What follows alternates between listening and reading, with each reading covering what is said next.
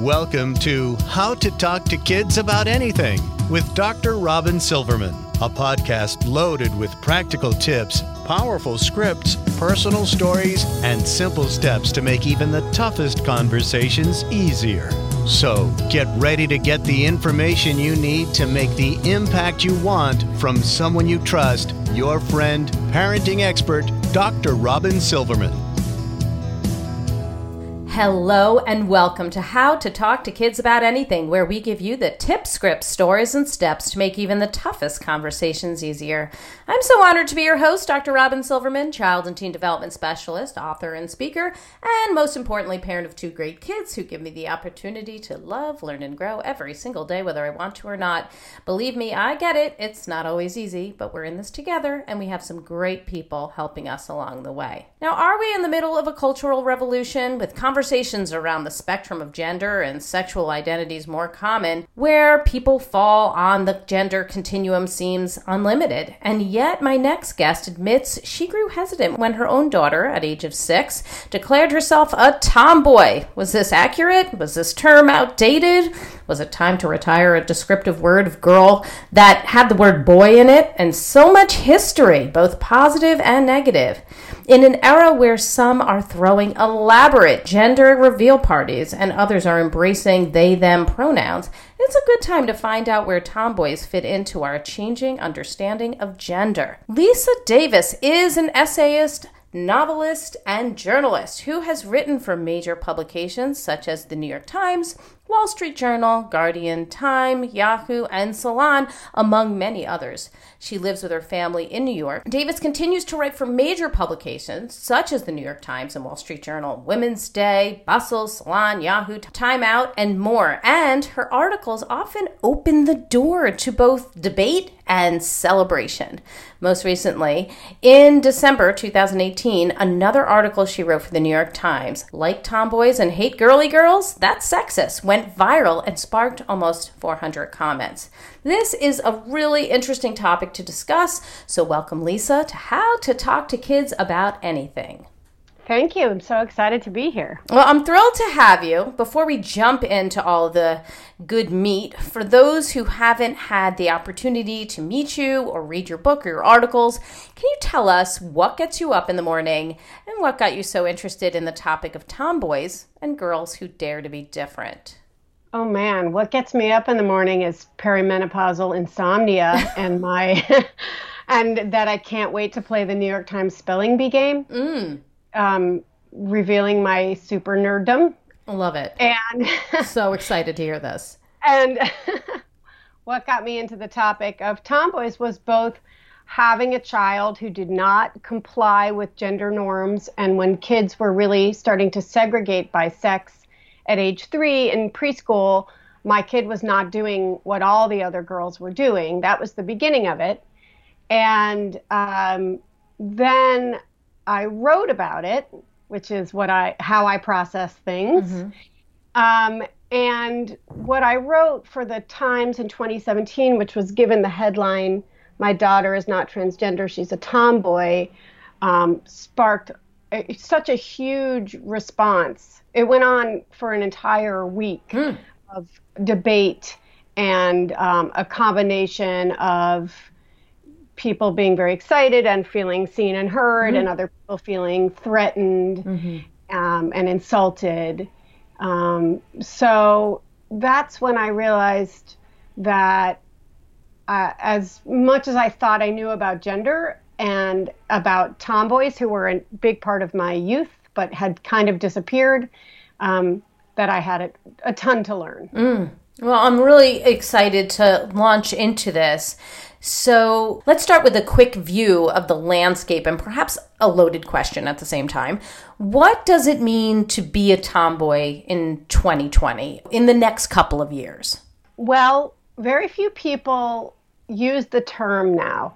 And somewhat fascinatingly, it's only really used in fashion for a certain kind of sexy masculine adult woman. And then it refers to basically a sexuality in lots of parts of Asia. that sometimes is a butch lesbian, and sometimes is a trans man. The fuzziness of those boundaries exists there too. And what I find is that parents of girls like mine would either say, how dare you call my daughter a tomboy? It's so sexist. She's a girl. Or they would use the term gender nonconforming. Mm-hmm. And there's a lot of confusion around that word, which I write about in the book, around that term. Because is that an identity, or is it just describing someone who bucks gender norms?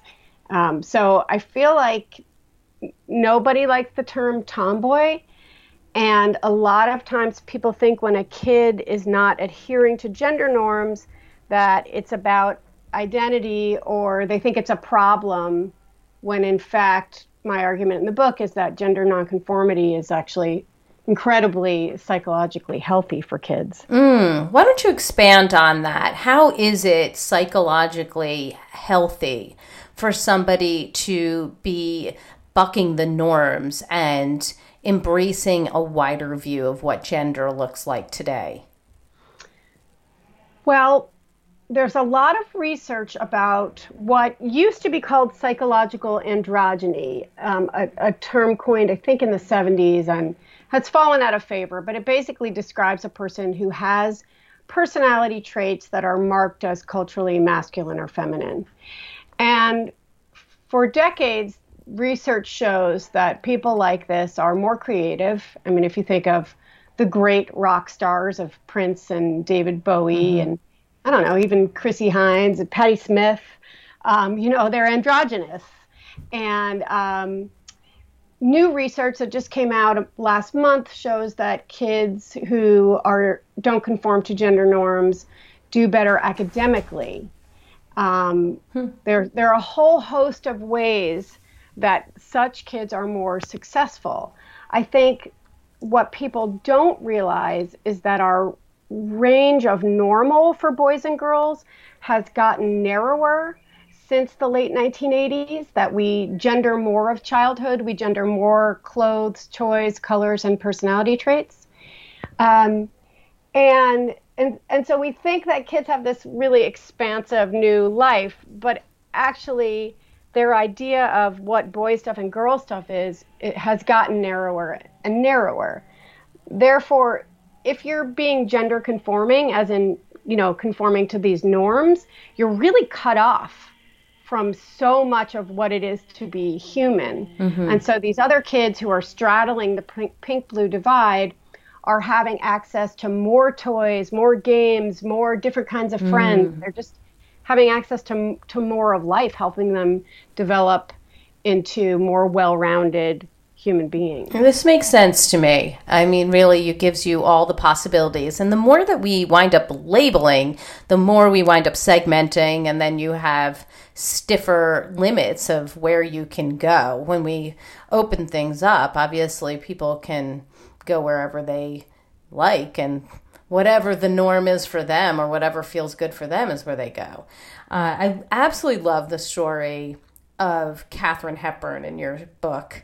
As when I was growing up, I was an enormous Katharine Hepburn fan, even to the point that when my parents asked me one year what I wanted for the holidays, I told them that I didn't want presents. I just wanted to meet Katharine Hepburn.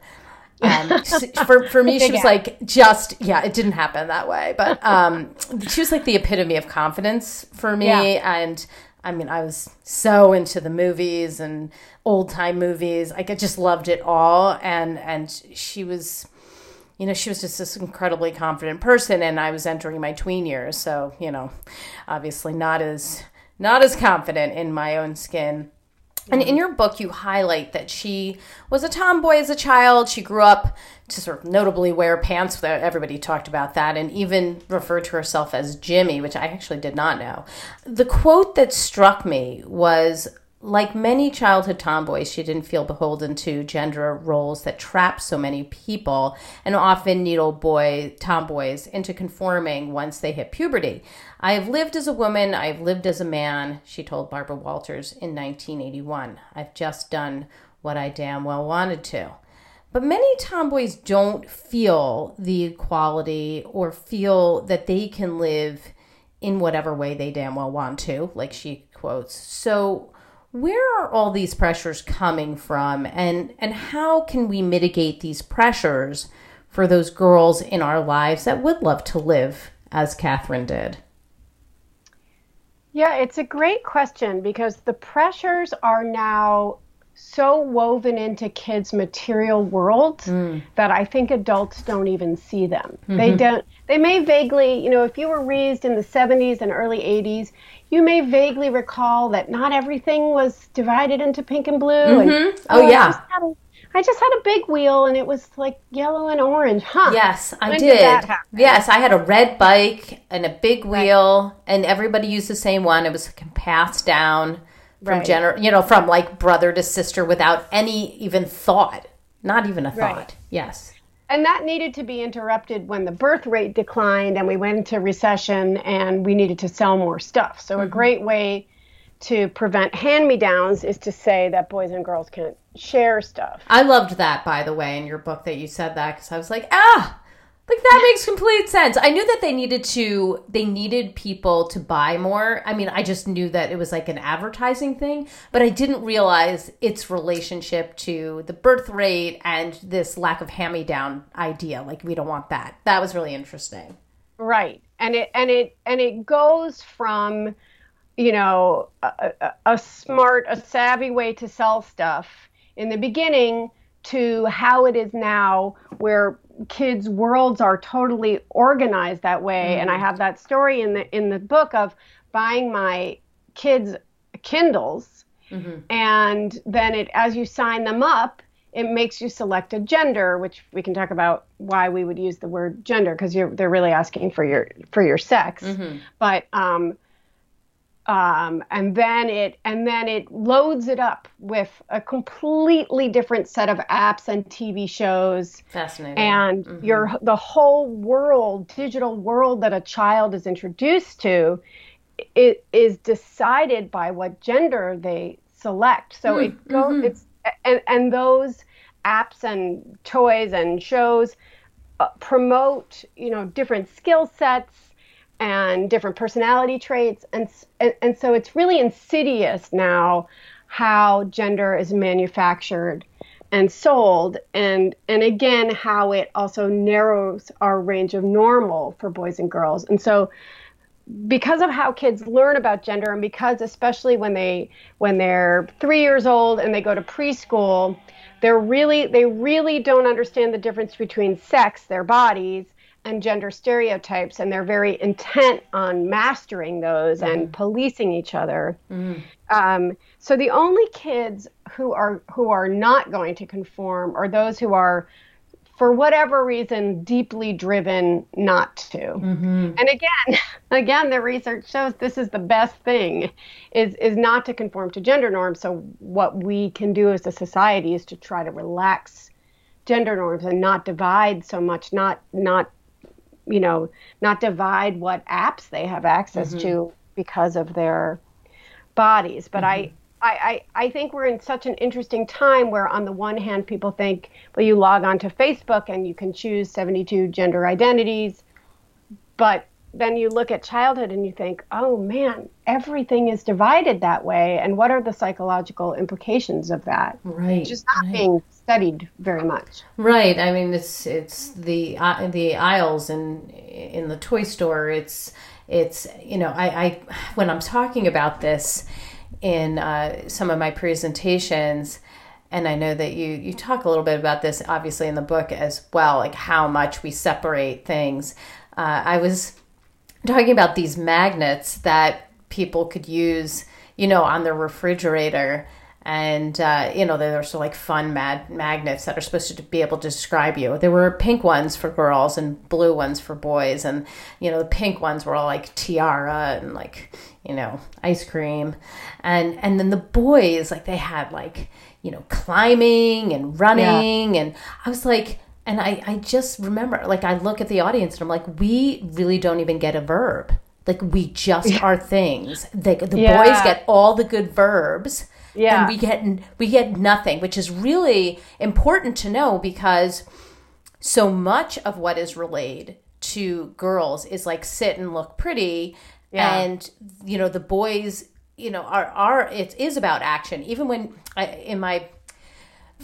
one of my qualifying papers for my PhD was looking at some of these types of factors and seeing how at the time it was on the web. So 2004, I'm talking about, like 2002 to 2003, 2004, where, you're looking at the pictures people are putting up. And I'm trying to say, look, if you're advertising an activity for kids and you have the girls all just sitting and looking pretty and the boys being the ones that are active, that's really saying something to, what's happening in your business, even if that's not accurately what's happening in your business. So it is a really big problem because it speaks for the girls before they can even speak for themselves, or vice versa. Obviously, the boys too. It's telling the boys how they're supposed to be. Maybe they don't like climbing. Maybe they don't want to get, run, and they would like to, do some more of the dress up or eat an ice cream cone. Now all of a sudden an ice cream cone is too girly. It's ridiculous. Right. Yeah. And what's even more confusing about that to people is how they come to believe that is biological and that's how boys are and that's how girls are, when we've never really given them a chance to explore. And all of the discussions around toxic masculinity really stem from presenting such a narrow range of normal to boys that they can't cry, that they can't wear a whole bunch of colors in the rainbow, that they can't experiment, that they can't like things that are pretty, that they can't play with girls. And at the same time, what girls learn is that anything that is marked as feminine, no matter how arbitrary it is, color pink, case in point, is less than, and that, girly is an insult, which if you think about that, it's truly horrible that's an insult. And girls pick that up pretty early, and even though they may spend the years between 3 and 6 in an intense princess phase trying to perfect all of the stereotypes about femininity and to prove their membership in the girl tribe. And some actually trans girls will follow the same trajectory, although they won't follow the second part of it, which is that a lot of cisgender girls, 70-something%, when they understand gender constancy, that is, when they understand that your membership in the group is about your body and not stereotypes, they start saying, I hate dresses, I hate pink, I hate princesses. I watch my daughter and her friends do this on cue with the research. And that's really the time that they're realizing that femininity is looked down on, whatever it is. And they go through a kind of tomboyish phase where they want to wear pants. Oh, they might yes, I did that. And, this idea that something is good or bad because it is associated with a certain sex group is just kind of a ridiculous idea. And, I really want parents to know where they got their ideas of what's normal for boys and girls, where it comes from, and that we don't have to participate in it. Right, but you had also mentioned in your book that, there's gender constancy, and, a man putting on makeup or a dress can still be a man, a girl playing with trucks can still be a girl. Girls learn that they can be flexible without surrendering that membership to that girl tribe, and yet for some reason the opposite doesn't seem to be true. Right. So that boys, don't go through this change, that they become more rigid. They don't become, they're not embracing the opposite side. It's girls who start to realize, all right, well, femininity is looked down upon. I'm going to start, doing more things that are perhaps more masculine. It's like not the other way around. So why are girls feeling more comfortable entering that boy territory, but not the opposite, knowing that, as you talk about this sort of narrowing of normal, so that the world of, gender reveal parties and the landscape of pink and blue, what can we do about this as parents to support both boys and girls who want this less rigid experience of what normal means? Yeah, there are a couple things we can do. There are things we can do at the personal level, and then there are things we can work toward at the cultural level.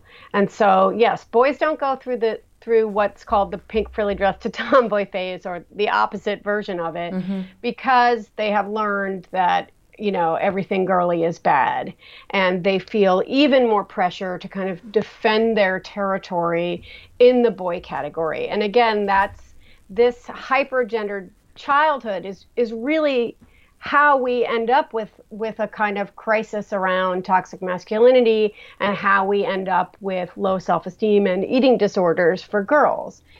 And so interrupting that conversation and encouraging gender nonconformity is important, but the way I think we can do it is by refusing to gender their personality traits, their material goods, their activities.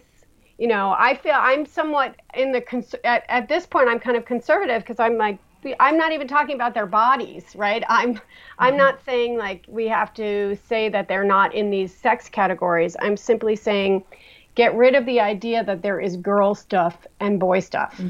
From toys to personality traits, that girls are like this and boys like this, that trucks are for boys and dresses are for girls, and let them experiment. And the way to interrupt that is insisting on it in your house, and also demanding it from the culture. So there are advocacy groups that pressured the International Toy Association to stop having Boy Toy of the Year and Girl Toy of the Year awards.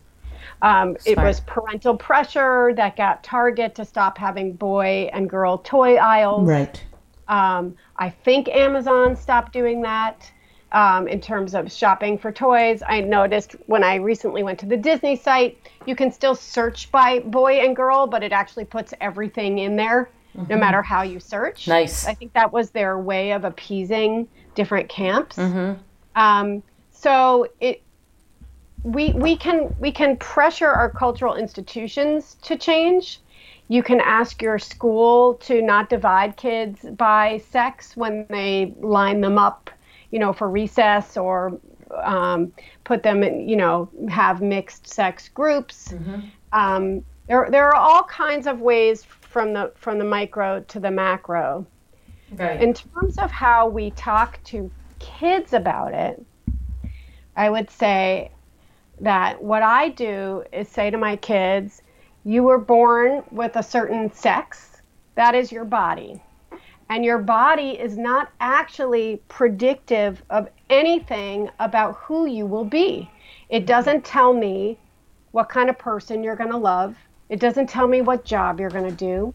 It doesn't tell me what kind of personality you're going to have, because I have one very sweet, quote unquote, masculine child and one hyper feminine child who will rip your face off.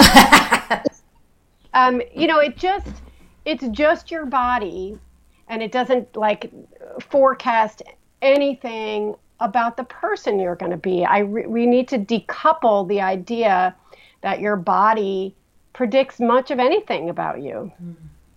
I love all of that. Thank you for really laying that on the table. I think that is extremely helpful to hear, and piecing that apart. We've just been told for so long that this is the way it is, so this is what people believe, and yet it's just not the way it is. So I love that you're saying that and providing the talking points so that we can have these important conversations with our kids. Once we give permission to our kids and say, we want you to be who you are, not who society tells you have to be, that takes off so much pressure, and it does allow them to become the healthiest expression of themselves. That way they aren't conforming and sort of cutting off their own arm so that they fit into whatever door they're supposed to fit into. They are able to be who they are. And what do you say then to the child who is expressing themselves as they are, but getting negative feedback from kids or kids' parents, and being told that they're weird or wrong, maybe that their parents are wrong, and how do we rectify that for them when they're, in our own homes? Perhaps it's a safe haven, but in the outside world, it's pretty ugly. Yeah, and this goes back to your question about boys and their narrow range of normal. I've heard from so many parents of boys who like princess things and want to wear dresses, who wanted to wear cowgirl pajamas to pajama day, or their pink sparkly backpack to the first day of kindergarten. And one of two things happens. There are lots of places where the parents will say just no, but those aren't the parents I'm talking to. So the parents I'm talking to will either allow their kids to do it with a warning, oh, you can wear these pajamas, but just so you know, everyone's going to make fun of you. Or they send them to school with the pink sparkly backpack and everyone makes fun of them and they come home and they never wear it again. And so I wrote this book about tomboys, but it ended up being so much about boys and making space for them. I don't know how much early educators learn about gender schema theory and about how kids develop ideas about gender, and it's an implicit bias. And they very similar to how they learn about race, they learn about gender, and they just glom onto these gender stereotypes, and they really police each other. It's part of their gender development. But if we have this wider range of normal, if we stop saying this is a boy's toy or a girl's toy, then there is way more room for exploration. And sometimes I had to go to the school and ask, could you explain to these kindergartners that there are all kinds of ways for a girl to look and be? And the teacher was wonderful, and she had that talk with the kids who couldn't understand that this child before them with short hair and sweatpants was a girl. It just didn't compute to them. Right. It did not fit into their taxonomy.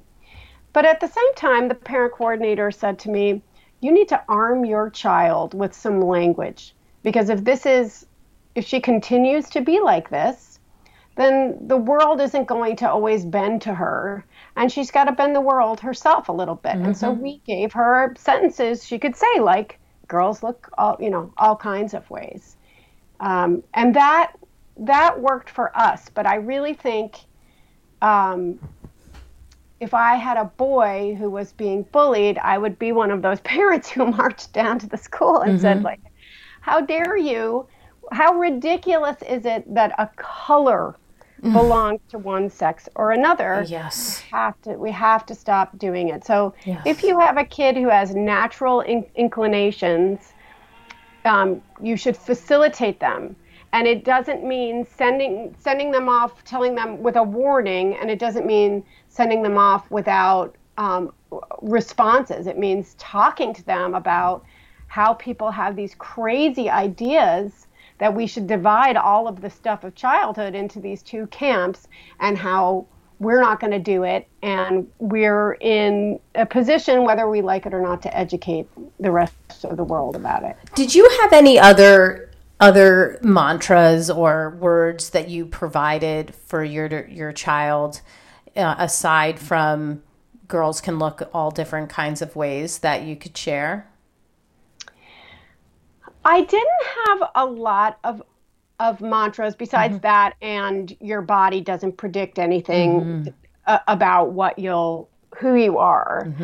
And part of that is because the landscape of gender and the language of gender has been evolving so rapidly as my child is growing. My older one is 11 now. It started 8 years ago. There wasn't even when I first wrote an essay about it, there was almost like no discussions of trans kids in the media. And we kind of went from very quickly from, we hardly cisgender, non-queer people might know hardly anything about that, to if you say the wrong thing, your head will be bitten off, without kind of like, how do we learn? How do we learn to say the right thing? And how do you know if a kid who's veering away from gender norms, if that's about identity or if that's just about behavior, right? There's so much confusion, and yet there's also so much dogma, and it's very confusing. So I feel the most important thing for both parents and children is to understand that the way a child is, when they're rejecting gender norms. So I'm not talking about kids who are very adamantly declaring an identity. I am talking about behavior. That we don't need to come to any conclusions about who that child is going to be later. Mm-hmm. And I guess the one mantra I have, not for kids, but for parents, is, parents often write to me and say, my kid is gender nonconforming, I'm worried. Mm-hmm. And I cite all the research about how great it is to not conform to gender stereotypes, and say, you've been given a gift because you don't have to spend all of your time undoing the culture's messages. Mm-hmm. So if you have a gender nonconforming child, if you have a child who is not doing what the other girls and boys are doing, and you're facilitating that and kids are respecting it, you won. Celebrate. Mm-hmm. Be happy. Yeah, I think that's great. And I was going to ask you some words of wisdom that you wanted to pass on to parents who are listening for that very thing. You mentioned that, you're not going to predict what your child is going to be when they grow up, but you do have a chapter that explores tomboys when they do grow up. And some of the talk is about how their expression of being tomboys as an adult means that they don't wind up dressing in sort of sexy ways and using their looks to get what they want. In another chapter, you talk about the link between a tomboy and being a lesbian, which we kind of just touched on, but you actually say that the word is so enmeshed with lesbianism now that it's, sort of come to define, and you were talking about this concept in Asia, or trans man in Asia. What would you say is the connection between tomboys and lesbianism, tomboys and trans boys, and tomboys and gender nonconforming, so that we can kind of tease this out a little bit and know what it is, what we need to know, or if all of this is garbage and we just can put it to rest? Well, the conclusion I came to was that there was one thing almost everybody I interviewed and surveyed had in common, and that was self-confidence. Whether that self-confidence came from being socialized with or sometimes as boys, or whether that self-confidence came from being comfortable around men, and I don't know. But I did find most people were very, very comfortable with themselves in a way that I have never achieved. I am, pushing 50 and deeply insecure. I mean, is it even necessary to be having all of this terminology? Is it helpful in any way to be teasing out all of this stuff? I'm just trying to even see if we're supposed to be embracing all of these different terms, or just let people be who they are. Well, I'm in the let people be who they are camp, but I also don't have a gender dysphoric child who's in distress. Mm-hmm. So I think that if you have a child who is really in distress, then obviously you need to tend to that. Yes. And if that distress is about gender, then you can figure that out and do whatever it is you need to do. Mm-hmm. That's a very, very small percentage of people. Mm-hmm. And the stuff I'm talking about making more of the pink side and the blue side available to everybody, it's often mistaken for an LGBTQ issue, but it's actually like a fully human issue that applies to all children. And so, I think I have a sense of who my child is. There is a connection between gender nonconformity and homosexuality, and there is some kind of connection sometimes between childhood gender nonconformity and a trans identity, but not always. And I think a lot of times, especially, we assume when we see a kid acting this way, and we might have said, oh, this kid is a future lesbian. But now, because we have decided that sex, gender, and sexuality are totally different, we think like, well, a 3-year-old doesn't have a sexuality, so it must be about gender. When actually those things are always enmeshed. They're impossible to fully disentangle from one another. And if you're planning to support your child, whatever their sexual orientation, whatever their gender identity, then especially for young children, you don't need to label anyone in a special way unless they need some kind of psychic relief. And I think there's real tension between, should we widen the category of boy and girl that's gotten so artificially narrowed, or should we make all of these other categories and then let people find their way into them? That's, I can't answer that question, but I don't know if young children, I don't know what's best for young children other than knowing that the hypergendering of childhood is very bad for them. And whoever they are is okay as they are. Yes. I mean, the message that we want our kids to have is that their identity and who they are and their expression of themselves is all just fine. Everybody's okay with it. If they're okay with it, then to move forward so that they can feel most comfortable and confident in their own skin.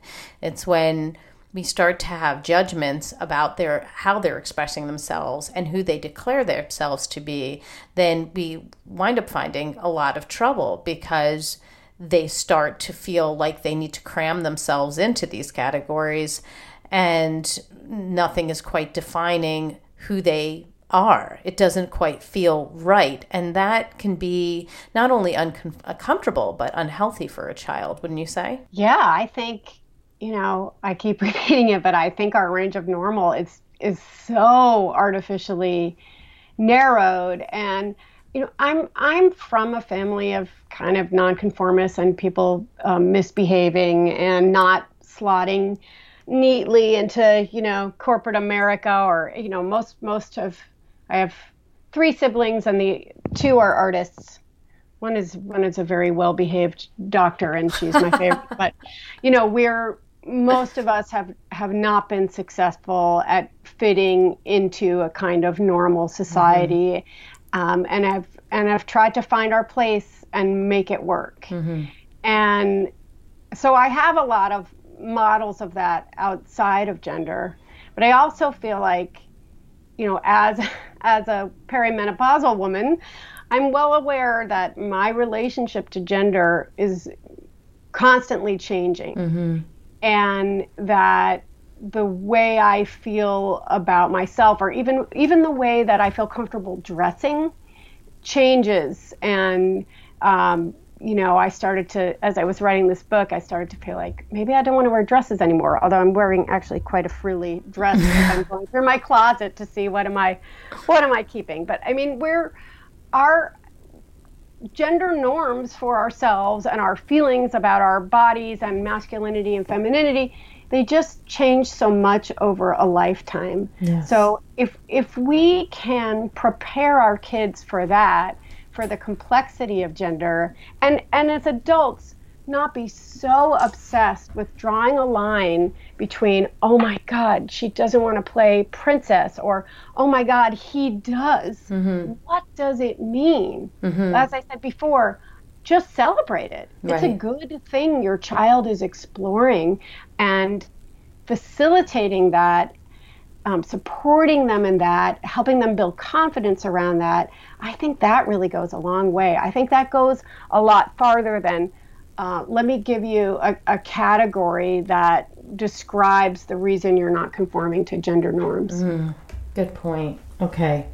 So give us your top tip. What do you want us to come away with after listening to this podcast, or just knowing the information that you are relaying to us about tomboys, about girls and boys who buck the gender norms and who dare to be different? What would you like us to come away with?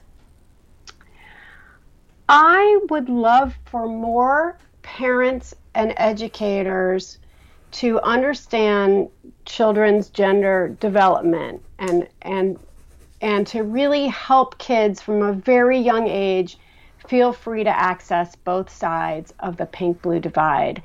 I would love to see how our world changes if we do that.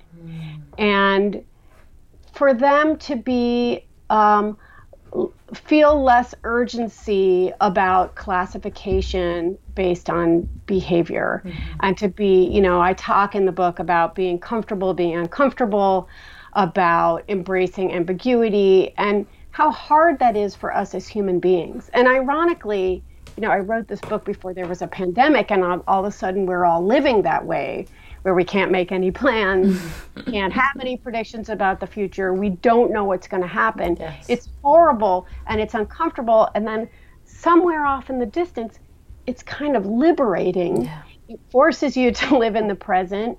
It forces you to reconstruct your normalcy. And that's what I really want. I want to ask people, where did your idea of normal come from? And do you need to not only subscribe to it, but reinforce it with your kids?